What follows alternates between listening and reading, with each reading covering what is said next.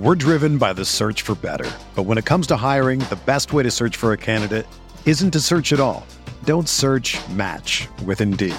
Indeed is your matching and hiring platform with over 350 million global monthly visitors, according to Indeed data, and a matching engine that helps you find quality candidates fast. Ditch the busy work. Use Indeed for scheduling, screening, and messaging so you can connect with candidates faster. Leveraging over 140 million qualifications and preferences every day, Indeed's matching engine is constantly learning from your preferences, so the more you use Indeed, the better it gets. Join more than 3.5 million businesses worldwide that use Indeed to hire great talent fast. And listeners of this show will get a $75 sponsored job credit to get your jobs more visibility at Indeed.com/Blue Wire. Just go to Indeed.com/Blue Wire right now and support our show by saying that you heard about Indeed on this podcast. That's Indeed.com/Blue Wire. Terms and conditions apply. Need to hire? You need Indeed. This podcast episode is brought to you by Coors Light. These days, everything is go, go, go. It's nonstop hustle all the time. Work, friends, family, expect you to be on 24/7. Well, sometimes you just need to reach for a Coors Light because it's made to chill. Coors Light is cold lagered, cold filtered, and cold packaged. It's as crisp and refreshing as the Colorado Rockies. It is literally made to chill. Coors Light is the one I choose when I need to unwind. So when you want to hit reset, reach for the beer that's made to chill. Get Coors Light in the new look delivered straight to your door with Drizzly or Instacart. Celebrate responsibly. Coors Brewing Company, Golden, Colorado. Hey, this is Megan Rapinoe. And I'm Sue Bird. We've decided to turn our crazy IG live show into a podcast for your listening pleasure. Enjoy the show. A Touch More. New episodes of A Touch More drop Tuesday only on the Blue Wire Podcast Network. Be sure to subscribe to the show on Spotify, Apple, or anywhere else you listen to podcasts.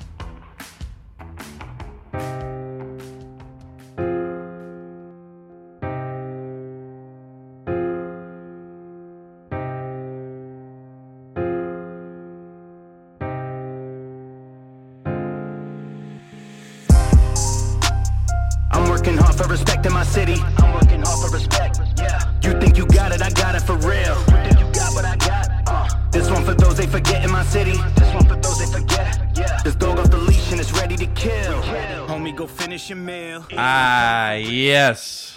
What's good, everybody? You're getting the show a little later than usual, a day later. But I'm going to be honest with you guys. I really didn't want to come on and record something this week. Obviously, you could tell in the title of the episode it's going to be a little bit different than usual, but I felt as if it wouldn't be right and authentic to myself if I didn't use this platform to address certain things and to talk about the things that are going on in our country. And I went out and I found a good brother of mine, a good friend, someone that I learned from, someone that I respect so much, and someone, Steph, who I feel like I'd be doing a disservice to you if I didn't use my platform to talk about it, because of how my relationship is with you, playing with you, high school football, learning so much from you. El Capitan, Stephon Kelly, his second appearance on the show. What's up, my brother? What's up? How you doing, Nick? Good, man. Good, man. Wish we were talking under different circumstances, but we'll have a little fun with this one too. But I do feel like it's very important to talk about some of the things that are going on. And Steph, I pride myself on being very authentic, very like real. And I know a lot of people throw that out a lot, but I like to just share my experiences and my stories. I never want to put it on someone as far as like, oh, this is how it got to be. This is what it got to be. This is who you need to bet on. This is who's going to. It's like, nah, man, these are the research that I've done, what I've understood, no matter what it is. And I just share my stories. I think it's the wrestling fan in me that loves the storytelling. And I know I've went on a little bit of a longer intro than usual, but it was something that I felt was very important for me that you're on, and I appreciate you giving me your time. Well, thank you. No, I appreciate you, like I said, everyone who has a platform doesn't want to have these tough conversations. So I definitely appreciate you know, putting yourself out there and having that conversation. I'm sure all your listeners probably won't agree with it, but you're doing it anyway. That's the kind of person you are. So, yeah, I'm glad you brought that up because I have a little bit of a dilemma with a lot of people because I do think a lot of people tend to. There's a pile-on culture in with social media. Whether it's good or bad, right? Like the Grammys are on, everybody all of a sudden listen to every album, right? And like everyone got their input. And then, you know, the Super Bowl is on and then everyone's a PFF analyst. Yeah. And I do think that sometimes people, they see something and they want to run to it and they want to just be down with that moment. And they don't want to be forgotten about for that day. Anthony Jeselnik is a comedian that I like, and he talks about thoughts and prayers. He goes, the people I hate the most on the internet is when something happens and they just go out there and they tweet out my thoughts and prayers. And then he's like, you know what that does? Fucking nothing. You don't show no compassion. You don't show no empathy. You don't show nothing. The only thing you're doing is don't forget about me today. I'll send you the bit afterwards because I think with every... I've been watching a lot of stand-up, man, because I do feel like they're the philosophers of our generation. For sure. And there's a lot of truth behind every joke. And where I'm getting to with the social media thing is there are a lot of people that were hitting me up and asking me about why I haven't said anything. I wrote my message when I did about my high school teammates, my two roommates, Muhammad and Jeff, African-American dudes, one from the Bronx, one from Long Island. One's Jamaican, one is Haitian. And I lived with them for 2 years. And I had conversations that I never had before. Or I saw experiences through them, living with them, that I was like, oh, I really don't know anything that's going on. Yeah. And that's why I wanted to have you on. So, dude, first and foremost, how have you been feeling as a black man in this country? You're raising a beautiful family and just everything that you're seeing, man. I kind of know what you're going to say, but like, what are some of your emotions going on? All right. So it's definitely a bit tough. Like, obviously just seeing all the things that are going on in the world, experiences that I've had, you know, obviously I haven't been killed by the police yet, but I've had interactions with the police, that you just don't know which way it's going to go. And I think the biggest thing when it comes to privilege, and I'm not here to push white privilege, that's a known fact, but I don't think a lot of white people, you correct me if I'm wrong, have to figure out if they know how interaction with police is going to go. Like, one of my biggest fears is like driving in a car and like seeing police lights behind me, like I don't know how that's going to go. Like, there have been situations where like people resisted arrest, ended up dead. There's also situations where like people complied, done everything the right way, and still ended up in a bad situation. It's like, regardless of how I interact with the police, I don't know how that's going to go. So it's tough. And obviously, like you said, raising kids, a black boy, which is my concern. Like, is he going to have to go through the same things I deal with every day? And that's a big concern. Like I said, bringing people into the world is your responsibility. That's a concern of mine. Obviously, my kids are respectful. I'm a pretty respectful person. But like I said, you just never know how those interactions are going to go down. I think the biggest thing that's disheartening is like obviously not seeing that people aren't posting, because posting doesn't really do anything. Yes, it brings awareness.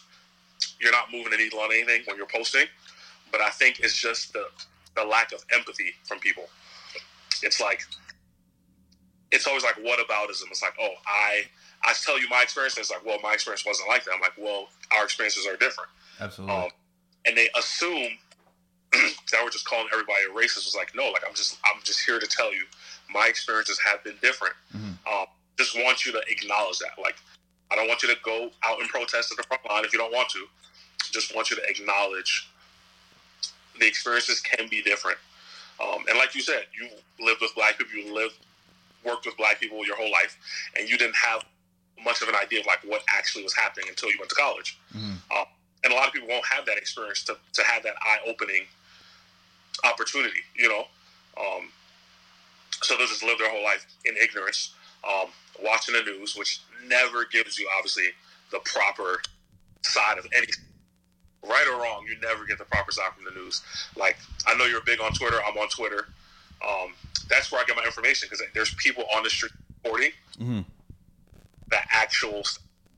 So, yeah, like I said, it's tough. There's nothing that we haven't dealt with before, and nothing we won't deal with again. But, I mean, I think for some reason this feels like this is going to turn to me. George Floyd feels a lot bigger than the rest of them. Yeah, and I think one thing that you touched on a lot of points there that I want to address, the social media aspect. These things have been going on for a long time, right? Let's not be naive. Let's not be ignorant. Now it's just all being recorded. Technology, it's a gift and a curse, depending on how you want to use it and how you want to phrase it. But let's go into sports. The Ray Rice thing, right? Ray Rice gets suspended 2 games by Roger Goodell initially. And everyone's like, all right, domestic abuse. At the time, it wasn't really, there wasn't really a precedent set. But at the time, you're like, all right, 2 games. And then the video comes out. And then the report comes out that Roger Goodell saw this video and then gave 2 games. And then that's when shit hit the fan, and this dude has not been in the league ever since. And I'm with that. Like, I'm not here to defend Ray Rice. What I'm not defending, what I'm trying to make a point of is the visual hits so much different. Because there was no outrage about the 2 games at first. The visual shouldn't hit different, though. Right. It should not.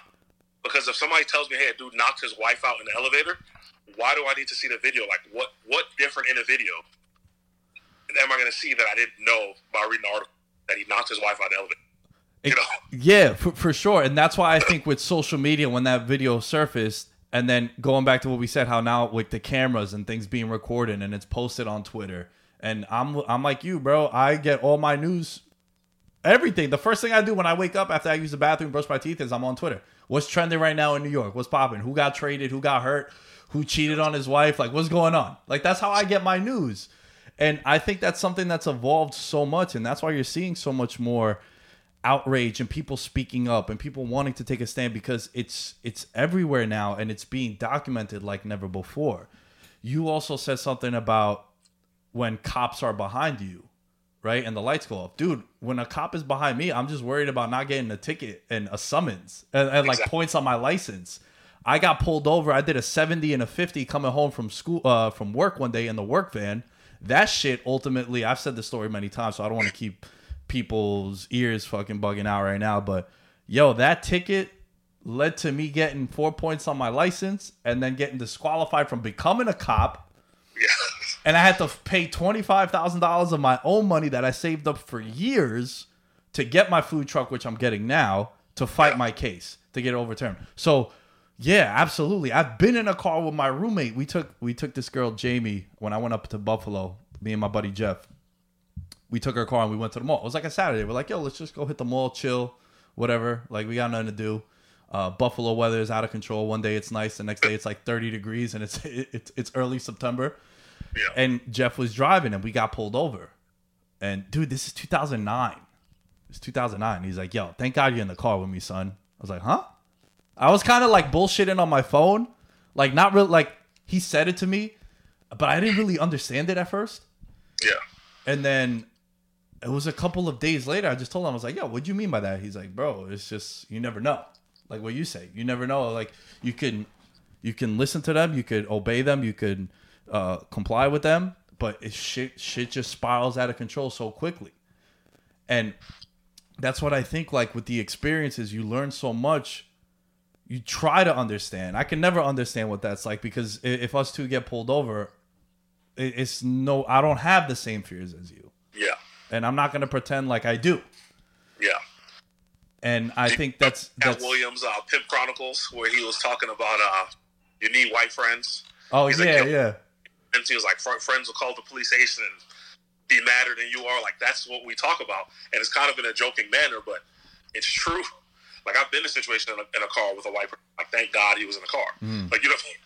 Like, just those kind of things. And even just, like, when it comes to driving, back to that point, just basic things, like, now that I consider all the time. So, after the Philando Castile shooting in Minnesota, where he was reaching for the wallet as the cop asked for the license, like, now I'm determining where do I put my wallet in the car. Like, you know what I mean? Yeah. Like, do I put it in the door? Do I put it in the cup holder? Where do I put my phone? Like, I don't want anything to be misconstrued as a weapon. And then also, if they ask me for registration before you pop open the glove box, like now you can't do that. Or I feel like I can't do that. I can't pop open the glove box. Like at this point, if I get pulled over, I'm going to ask the cop to get me out the car and have him go get it. Like, you know, like that's my safest bet to survive one of those encounters is to have him do it himself. So. Yeah. It's crazy. We were talking about this before we started recording, just kind of shooting the shit. And I was talking to my mom about this, and you know, my mom is 53. She might get tight if she hears me say that, but she was telling me about, because now Netflix has all these documentaries, and if you guys want to watch something very interesting and very eye-opening, 13 is on there on Netflix. I just finished watching that. My buddy Muhammad, he's putting together some charity events and whatnot, and to donate and to help. And he told me, Steph, to watch a couple of these things. And my mom comes into my room and she sees the LA riots with Rodney King. She's like, yo, it's crazy. That shit was almost 30 years ago. She's like, I remember that vividly because that happened around my birthday. Like it was 91, right? No, 92. Yeah. And on March 11th, that happened on March 5th. And that was back then when like cameras weren't so popular as it was now. Yeah. It just so happened it was a home camera. And like you said, man, the more things change, the more they stay the same also. Crazy. It's crazy. And even like other stories on Netflix, got like the Khalif Browder story on Netflix, if you guys want to watch that. That's in New York City. I think there's a Strong Island, New York City. A lot of things happen in New York City. Like that's a big thing too. People think New York City is like this diverse melting pot, which it is. But there is a lot of people who don't like other people in New York City. I don't know where you live in Long Island now, Nick? Yeah.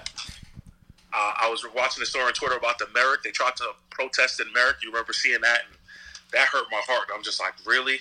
It's like a sense of entitlement that you can't walk down my street.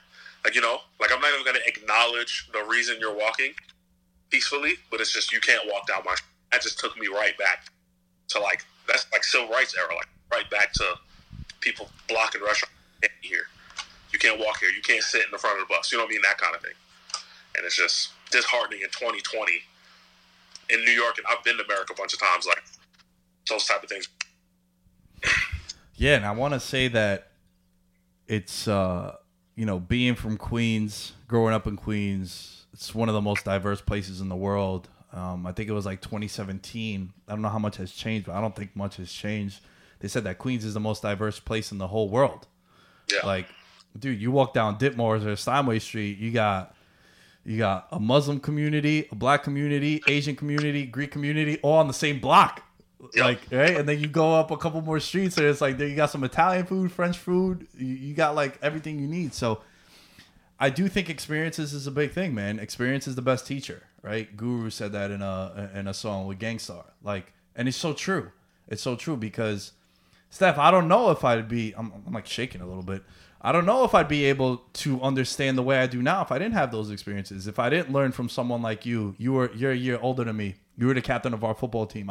You're Captain Kelly in my phone, 83. You know what I'm saying? Bubba was the audible, right? So like, I still had that in my phone, and that's because like, I learned how to be a leader through you, right? I learned how to be the captain of a football team the year after, and I've taken that into like my life now and everything that I do. I feel like when I walk into a room, I just like, I want to be that dude, you know? I like having that aura and the leadership, and I learned that from someone like you, from my roommates. My roommate now, Muhammad, his goal is to be the mayor of Buffalo one day, and they just had an incident where they shoved this old dude. I saw that. He's like 75 years old, and then they just shoved him, and like, over 70, a lot of people that die over 70, it's like a random fall in their crib. Yeah. You know, because like they like crack a rib, and then before you know it, it's like they're bleeding to death. So it's like the shoving of that officer, it's just really, really chaotic. And if that's the big thing that's been tweeted out so many times is like, if this stuff is happening on camera, what's happening off? How are they going to justify that though? The Buffalo thing, because there's going to be some spin of like some threat he was to the officer. I'm like, this dude could barely stand up by himself. you pushed him down, the dude hit his head. You know what I mean? Like, people literally come on Facebook and Twitter to go on comment sections to justify stuff like that for no reason. How do you feel about our generation being the one to be the ones to make the change? Because I do think, man, you know, my parents are in their 50s. I remember my mom saying that her growing up, it wasn't acceptable for interracial marriages to be happening. Yeah.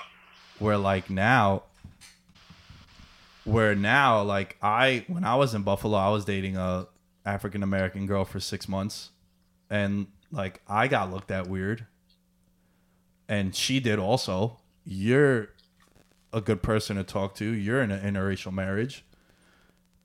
I think our generation is going to be the one that can influence people moving forward, because we grew up different, man. Like, we grew up in a situation that was completely different from what our parents and our grandparents grew up. And you're in an interracial marriage. Like, how do you feel about that sentiment?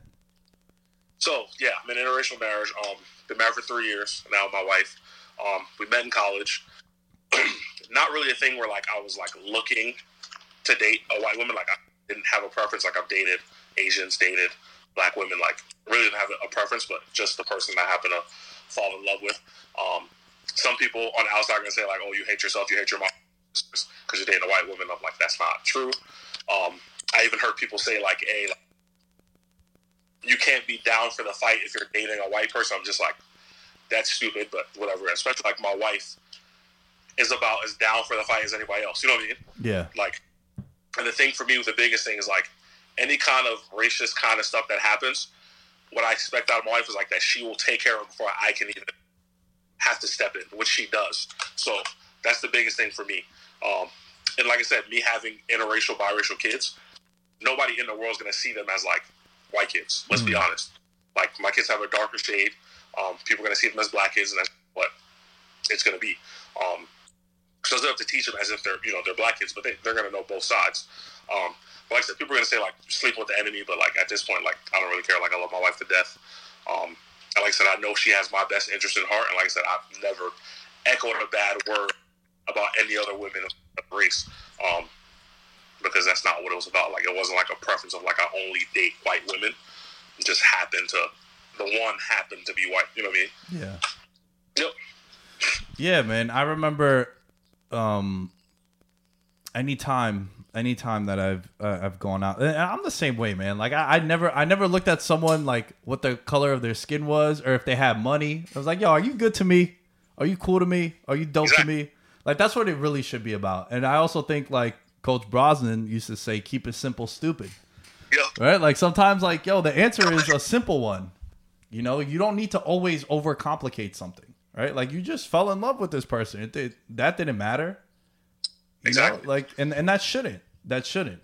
But you're right, man. And one of the reasons why I'm voicing my opinion and I wanted to get you on here is because, you know, one day I aspire to have kids too. And I know we'll have some, like, football reunion or some shit, or you'll pull up to the studio and we'll have something. And I want the world to be different for yourself, for your kids, my kids.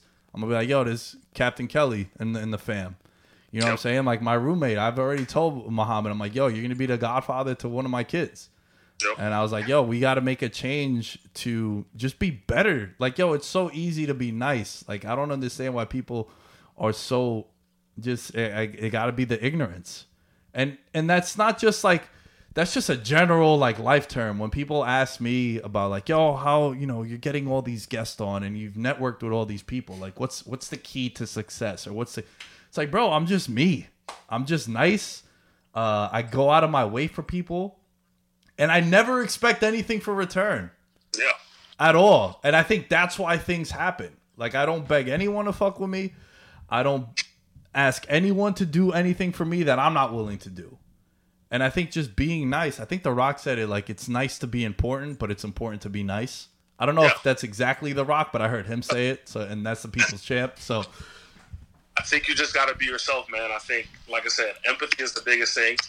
And, like, understanding, like, no one's asking you to switch shoes with people. Like, just understand that the way you live is the way other people live. And like I said, me being able, like, going to college in Missouri, Moved in a bunch of places. In Arizona, I lived in Kansas. I lived in a bunch of places that like maybe black people usually don't live. Where are you at now, by the way? I'm in Reno. Okay. Nevada. So there's a lot of it's a little diverse here, but like I said, red state, next to California, which is a blue state. So you got people who move from California to Nevada because they don't want to deal with the blue stuff, the super liberal stuff in California. So you get a lot of, Nevada's almost like Kentucky, like no joke, certain places. So you get a lot of ignorance. And like I said, there's some places where there's a town of 3,000 people. There's probably one black family in a town. You know what I mean?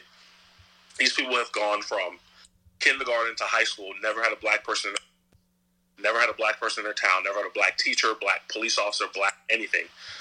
So it's literally all they know. And I'm not putting it as an excuse for them, but like that's literally all they know. And they absolutely don't want to learn. In 2020, if you're still ignorant to things like that, like it's not because you don't know, it's because you don't want to take the time to learn. Experiences. And those are the people that I don't have time with. Like I have time for people who don't know, who want to learn. I don't have time for people who just like, that's not how it is. They don't want to learn at this point. What would you recommend someone do?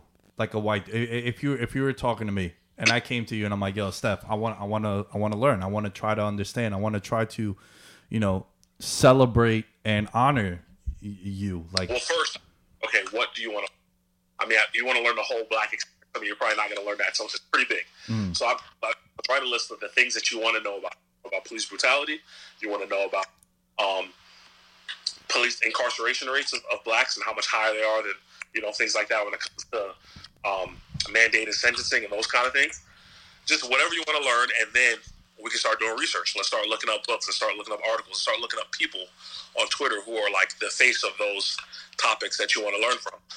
You can learn a lot of stuff on Twitter. There's a lot of people out there. You got like D-Ray, you got Sean King, a lot of people who put out information that that triggers your mind to go look for more information. Those are things I say you want to do. You want to like write research, and then, like I said, just do research. Like you guys are quick. People are quick to like pull up FBI stats on black crime. You can use that same energy to go find information of other things that you want to learn. That's the thing I hate, by the way. I hate that rebuttal of black on black crime. I just want to throw that in there. Any community you live in, that you live amongst the same people, you're going to kill the people around you. Like, you know what I mean? Like, majority of white communities are going to kill white people. Like, black people are going to kill black people. Like, it's not an outlier that black people kill. Like, it's not an outlier. Like, they make it that. You watch First 48, Forensic Files, any of those shows, it's white people killing white people at such a higher than blacks on blacks. You know what I mean? And blacks are the minority. So you're going to tell me black people kill more people than white people kill white people, and they're the minority. Like, just doesn't add up. But they're going to give you some FBI stat, 2007, in a small city in Chicago, that tells you that there was a 48 kill. You know what I mean? Well, it's unfortunate, but you see that even in sports, where, if I tell you, like, yo, Sam Darnold is trash, which he's not. I don't want you to jump through the screen right now. But like you're gonna pull up stats to defend yourself and to counter what I said, and then I'm gonna do the same thing. And unfortunately, that's also done in all aspects of life, no matter what it is. That's just the nature of. I think it's a pride thing. It's an ego thing. It's I never want to admit that I'm wrong thing. Yeah. Which is another issue I have with people. Like, yo, just take an L on something. Exactly. Like yo, if you want to pull up the stat that says Sam Darnold's trash, and I pull up stats that's just touchdowns, I need you to pull up the interceptions as well. Like, don't just pull up the stuff that matters. You know what I mean? Or the things that fits your agenda. Pull up all the stats and let's walk through them. Yeah, there's a lot of people. There's a lot of people that even if you present them the stats, the actual facts, not opinions, like these are the numbers, they'll still not buy into it. And it's like you present all these cases, and that just goes across the board, right? With everything. And I want to tie it into sports because it's in sports too. And I know this is a sports show. It's a sports and conversation show is what I like to call it. I like having these discussions. I like having these talks, and especially when it's people that I respect and I'm good friends with. It's like, dude, this is in sports too. Like we can't be naive and ignore that. The shit that happened to Westbrook in Utah. You think the guy was saying, "Hey, Russ, you suck," and that's why Russ wanted to jump. Like Russ hasn't heard no outrageous shit his whole career. It's like, nah, bro, that guy said some off the wall shit to him. Evander Kane, hockey player, African American. He's playing for last time that I checked, because there hasn't been hockey in so long, and I haven't really been following it. But he played for the San Jose Sharks, and there was a racist incident there. PK Subban now plays for the Devils. He's bounced around. He's been openly a big advocate in hockey, which in hockey also, it's a very expensive sport to play. Yep. It's like $300 for a stick. My buddy Espo played for NYU. I was in the stands with his pops one time, Steph, and his stick breaks, and his dad's like, "What the fuck, man? Another one?" And it's like, yo, that's a very expensive sport, right? And that's why hockey, like to find a hockey rink, I don't even know where there's a hockey rink in New York. Like around me, I don't know. I don't know where to find one. Yeah. But like he's had racial issues. LeBron James, he moves to California and they write what they wrote on his wall, right? Yep. Like outside his garage. And it's just FIFA. FIFA has a no to racism and racism campaign that they do. Mario Balotelli, African American dude, national team for Italy. They're throwing bananas and shit at him and they're calling him a monkey and all that. It's like, dude, he's repping your country. You're doing it in his own home stadium in front of his people. So it's like you can't say that it's not in sports, because it's in sports. CC Sabathia, didn't he come out and say like, yo, I never liked going to Boston because they just violated me every single time. And it's different telling someone like, yo, you suck, man. You're terrible. And then when you get into the other shit that they say, like, yeah, that's why these players react the way they react. It was him. I think it was Manny Machado spoke about Boston. Right. Talking about the Russ thing in Utah, if you just watch The Last Dance with Michael Jordan, they talked about this thing in '98, how they go to Utah and it just be like, those people, those Mormons. Yeah. Or what about when the Pacers were playing and they go into Indiana? Like, Indiana, look up their history. They're not exactly the nicest people in the world. Home of Mike Pence, just put that out there. So, like, it's when an athlete reacts like that, right? I always make this joke how one of my favorite events, Steph, is Malice at the Palace. Because sometimes there's some motherfuckers out there you don't want to check, right? Yep. There's some people that you don't want to talk to in any way because they'll come and check you. Ron Artest and Steven Jackson are probably two of those people. Yeah, and also when you step on the court and now you're on their like territory and you're in their like, this is where they break bread and you're stepping on the court there. It's like now you're inviting for that ass whooping. Yep. So exactly. it's in sports so much, right? There's the Rooney Rule was implemented in the NFL for black coaches to get opportunities. They're trying to do this shit where you get a draft pick now. Which, how do you feel about that? Did you hear about that? Which is, I mean, you want to talk about insulting? Yeah. Is to get a draft pick to hire someone, you're already saying, I didn't want to hire them, or they're not qualified. But let me hire them to get the draft. It's just like whoever sat in a room of board members thought this was a good idea. Yeah, they don't get it. They obviously don't get it. And we touched on the Drew Brees for a quick second. Yeah. Which also to cut you off, like, duh. That's what that reaction from that lady was gonna be. Like, no shit. That was a layup. Like, that did not shock me at all. Like, that was kind of expected. What she said about Durant and what she said about LeBron, and then what she said about Brees. Yeah, Drew. Laura Ingraham. So we're talking about Fox News, which is just a cesspool of just people who tell half truths. That's what I'm saying. I'm not gonna say they lie, but they legitimately, intentionally leave things out all the time on Fox News. And yeah, she told LeBron and them to shut up and dribble, and then of course she told Drew, he has his opinion. What's the difference between the two? So LeBron and Kevin Durant can't have their opinion.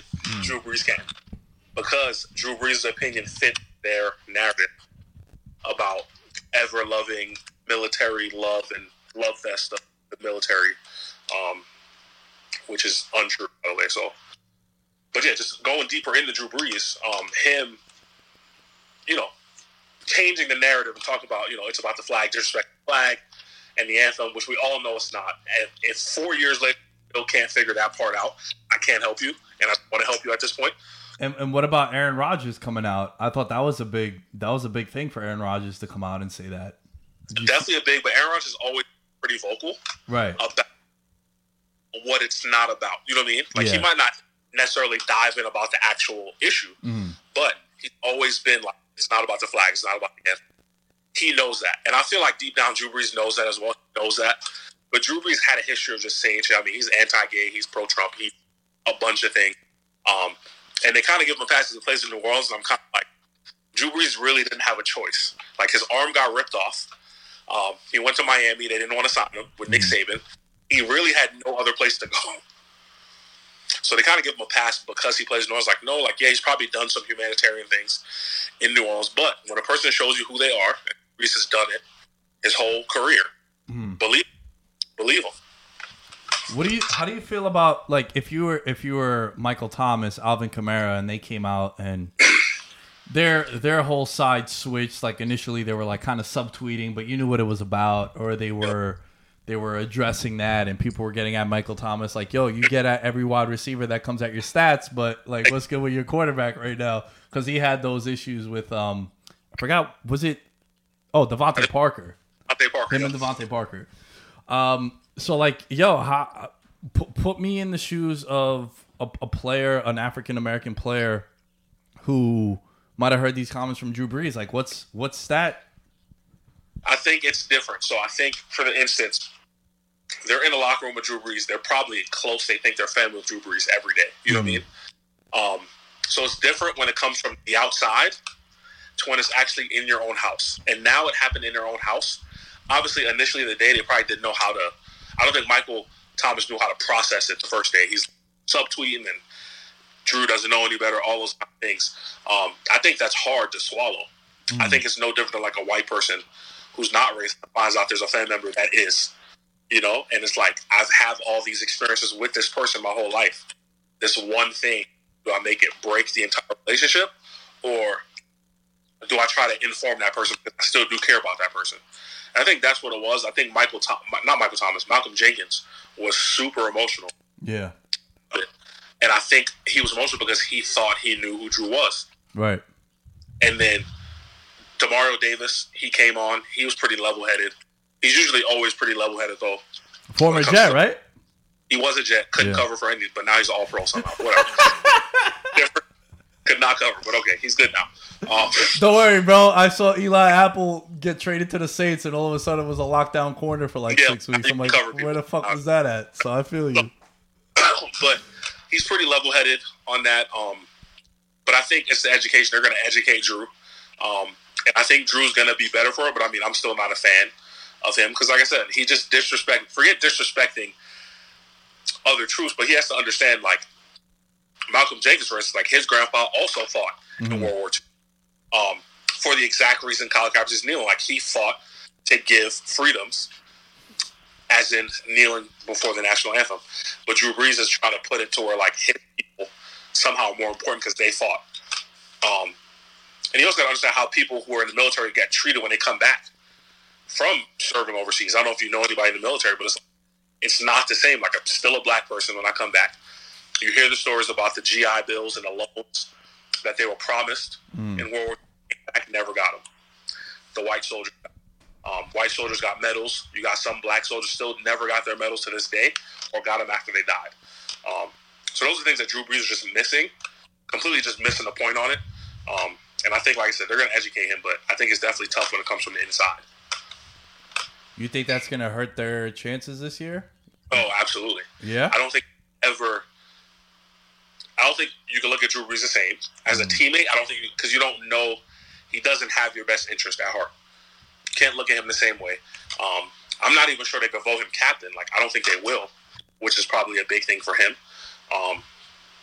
He might just do some public stuff and just, like, you know, like, bypass the captainship. You know what I mean? He might just, like, okay, I don't want it. I don't deserve it. He might come out with something that just makes him look so brave that he's going to, like, pass up the captainship.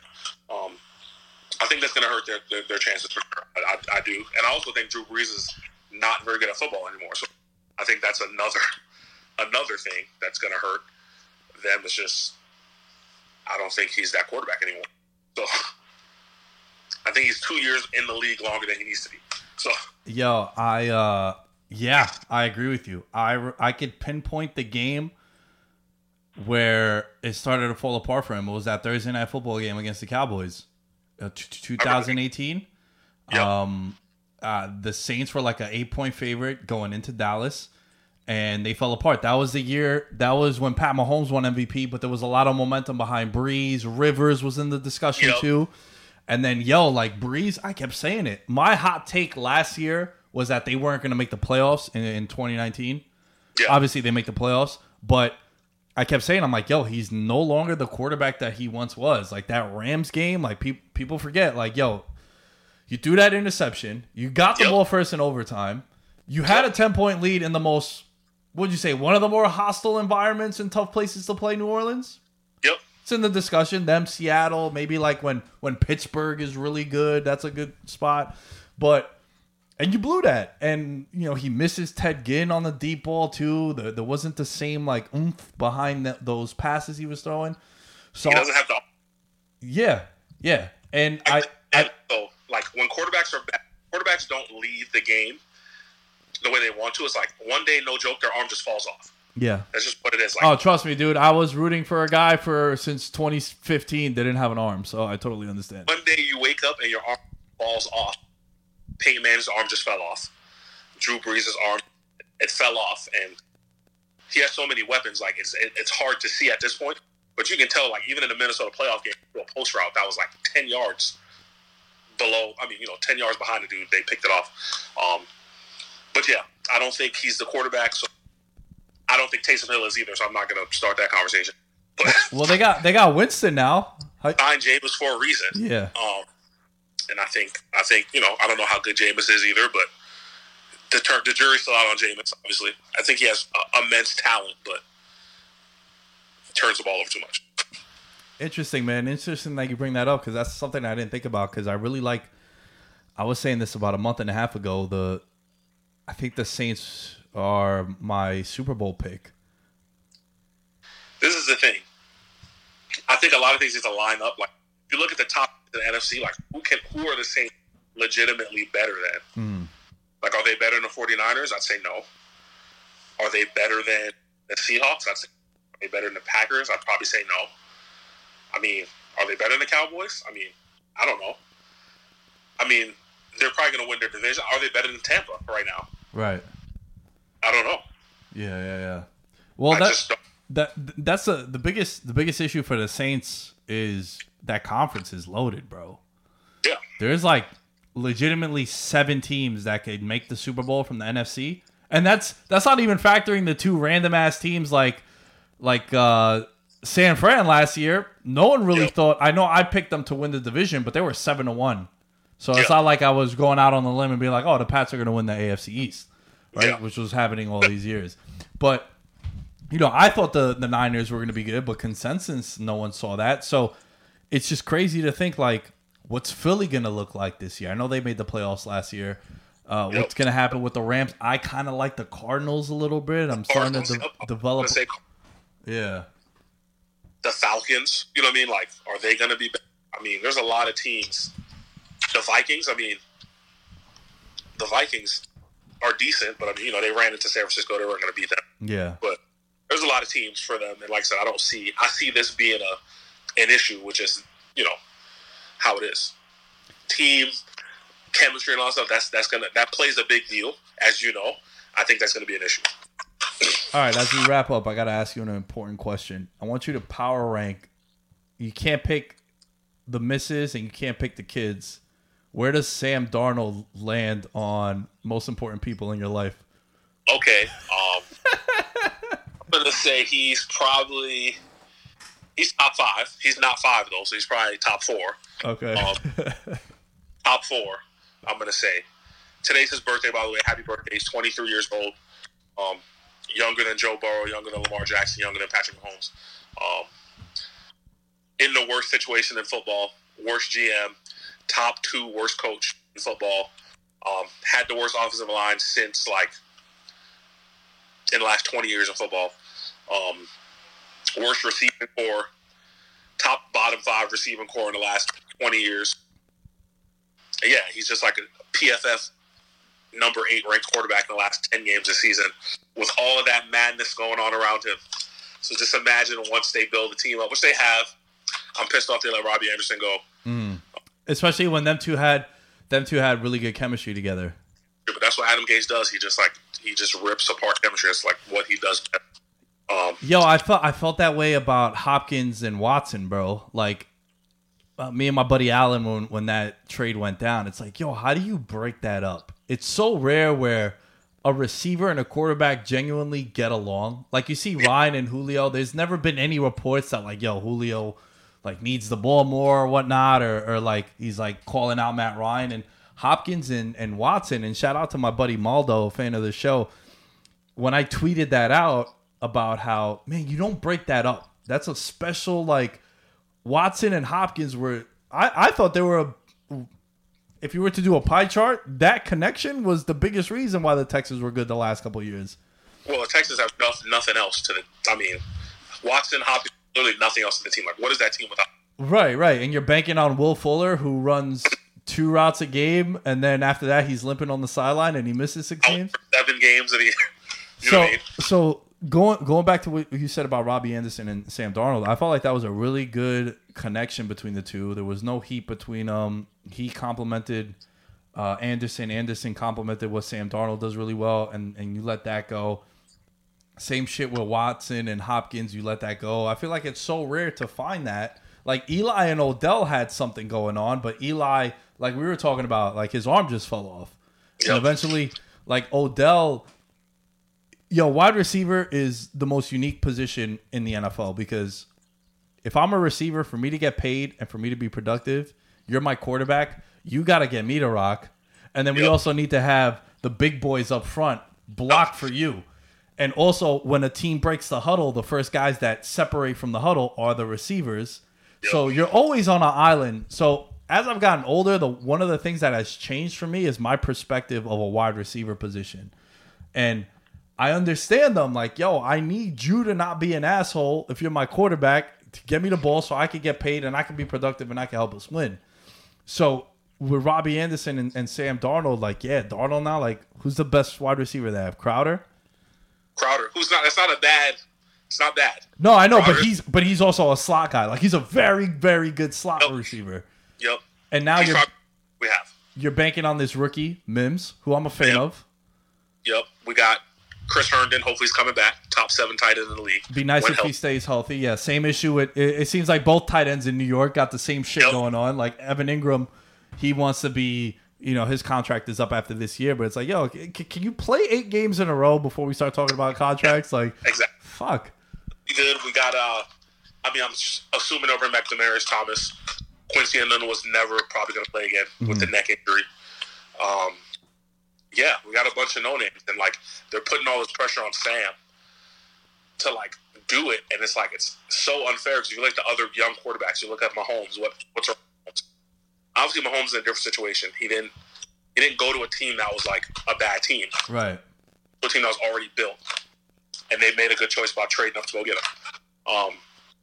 Cleveland put nothing but weapons around Baker Mayfield. You know what I mean? Arizona put nothing but weapons around Kyler Murray. Baltimore, nothing but weapons around Lamar Jackson. And you just see Daniel Jones, same thing. You just see they're not doing the same thing with Sam Darnold. Like, they're just like putting it on him, which is why the Jets have been like fucking historically for fucking 50. So, because they refuse to just build around and spend money. So, what's the one thing you're looking forward to the most in the NFL this year, and then we can wrap up with this?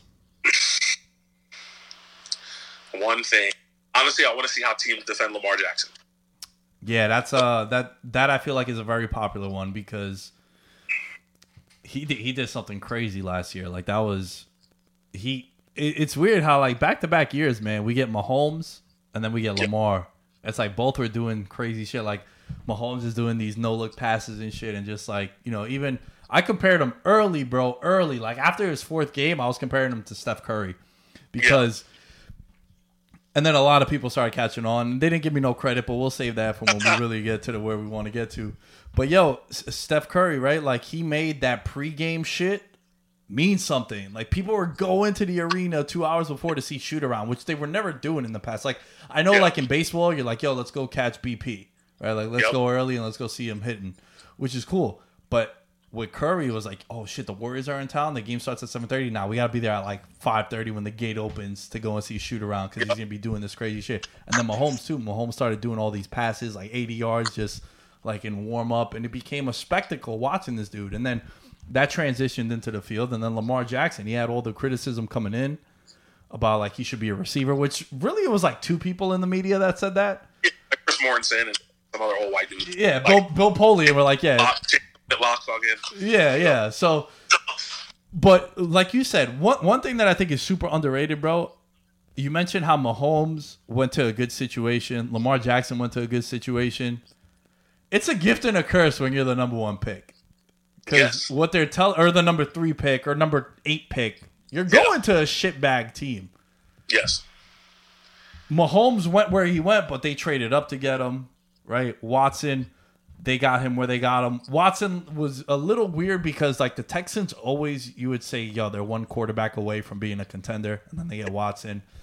But you're right, man. Like, with Darnold. Don't forget, they traded up for Watson, too. That's right. That's right. They did, yes. Wasn't in a bad situation either. I mean, he wasn't in a bad situation. I mean, you got to look at, like, Joe Burrow. Like, I feel bad for him because Joe Burrow's going to. Cincinnati might be a better situation than the Jets because, like, they're drafting receivers. They're drafting linemen. Like, you know what I mean? Like, they've been drafting linemen in anticipation of drafting a quarterback or something. You know? Right. So, like, Cincinnati's going to be better off. Cincinnati's always had talent. Like, it's not like they're just some shitty team. They've always had talent. But, like, Lamar Jackson, like I said, defending him, I think those questions are still there. Like, can he be, a sufficient pass? Like, yeah, I see he had 36 touchdown passes. But I also see they're in a fucking near formation with 7 tight ends in the game. I mean, you know what I mean? Like, I see the stats, but the stats, if you dive deeper, he's still not a good passer. Like, you know what I mean? Like, yeah. He's still not what you're like. In Tennessee, defending him to the point where, like, okay, you need to beat us passing the ball. He couldn't do it. The Chargers did it the year before. He couldn't do it. I think it's interesting to see. Like, he doesn't take many hits, so I don't think the injury is going to be a factor. It's just, can he pass the ball? Like, you know, efficiently. You remember RG3 was, like, the greatest rookie quarterback to ever play the game. Yeah. Haven't heard from him since. You know what I mean? Yeah. That's why I'm really curious to see what happens with Lamar Jackson, to see if he's going to be able to weather this storm now, because now they got a whole year on him. They got a whole year, plus he has really no real offseason to get better. Got the whole OTAs. Training camp is probably going to be very limited. We'll see. I mean, I like Lamar Jackson. I'm a fan. I just don't think passing-wise he's the guy. Like, I think Mahomes' play is sustainable. You know what I mean? Yeah, for sure. Lamar Jackson, 1,200 rushing yards a year, sustainable. That's just me. Yeah. Well, Steph, I appreciate you, man, as always. Appreciate you, man. A guy who I respect dearly, and glad that we still have a good relationship even years later. Yes, sir. Where can people find you, man? I know I'm gonna have it in the bio too, but tell people where they can find you on social. Pretty much at Twitter. I don't even know my @ so you gotta give it. All right, but I got you. Twitter, where I'm at. I mean, that's pretty much where you find me. Facebook sometimes. Facebook is more for the family people, and Facebook is annoying, so I don't really go on there. And Mark Zuckerberg is fastest as well, so I'm gonna get off of his thing pretty soon. So put that out there. So I'll have your Twitter up for sure. Steph, I appreciate you, man, and I'll catch you next time. Yes, sir. Appreciate you. There you have it, guys. I hope you guys enjoyed that conversation. Tried to tie in some sports in there too, because that's a topic that is very, very out there in sports as well. It's evident that there's still an issue with that in sports also, and sports tend to be an escape for a lot of us.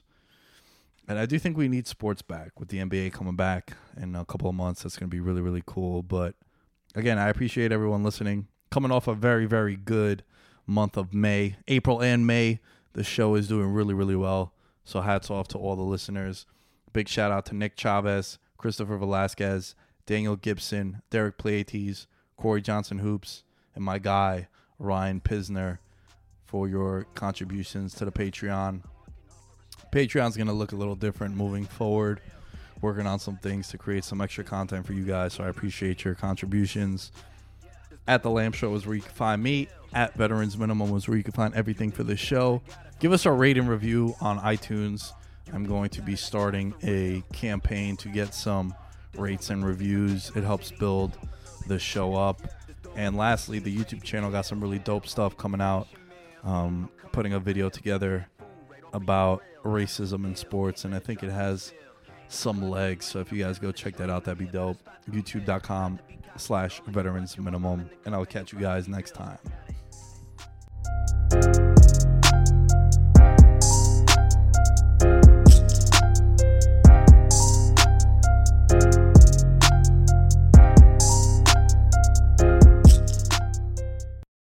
This is the story of the one.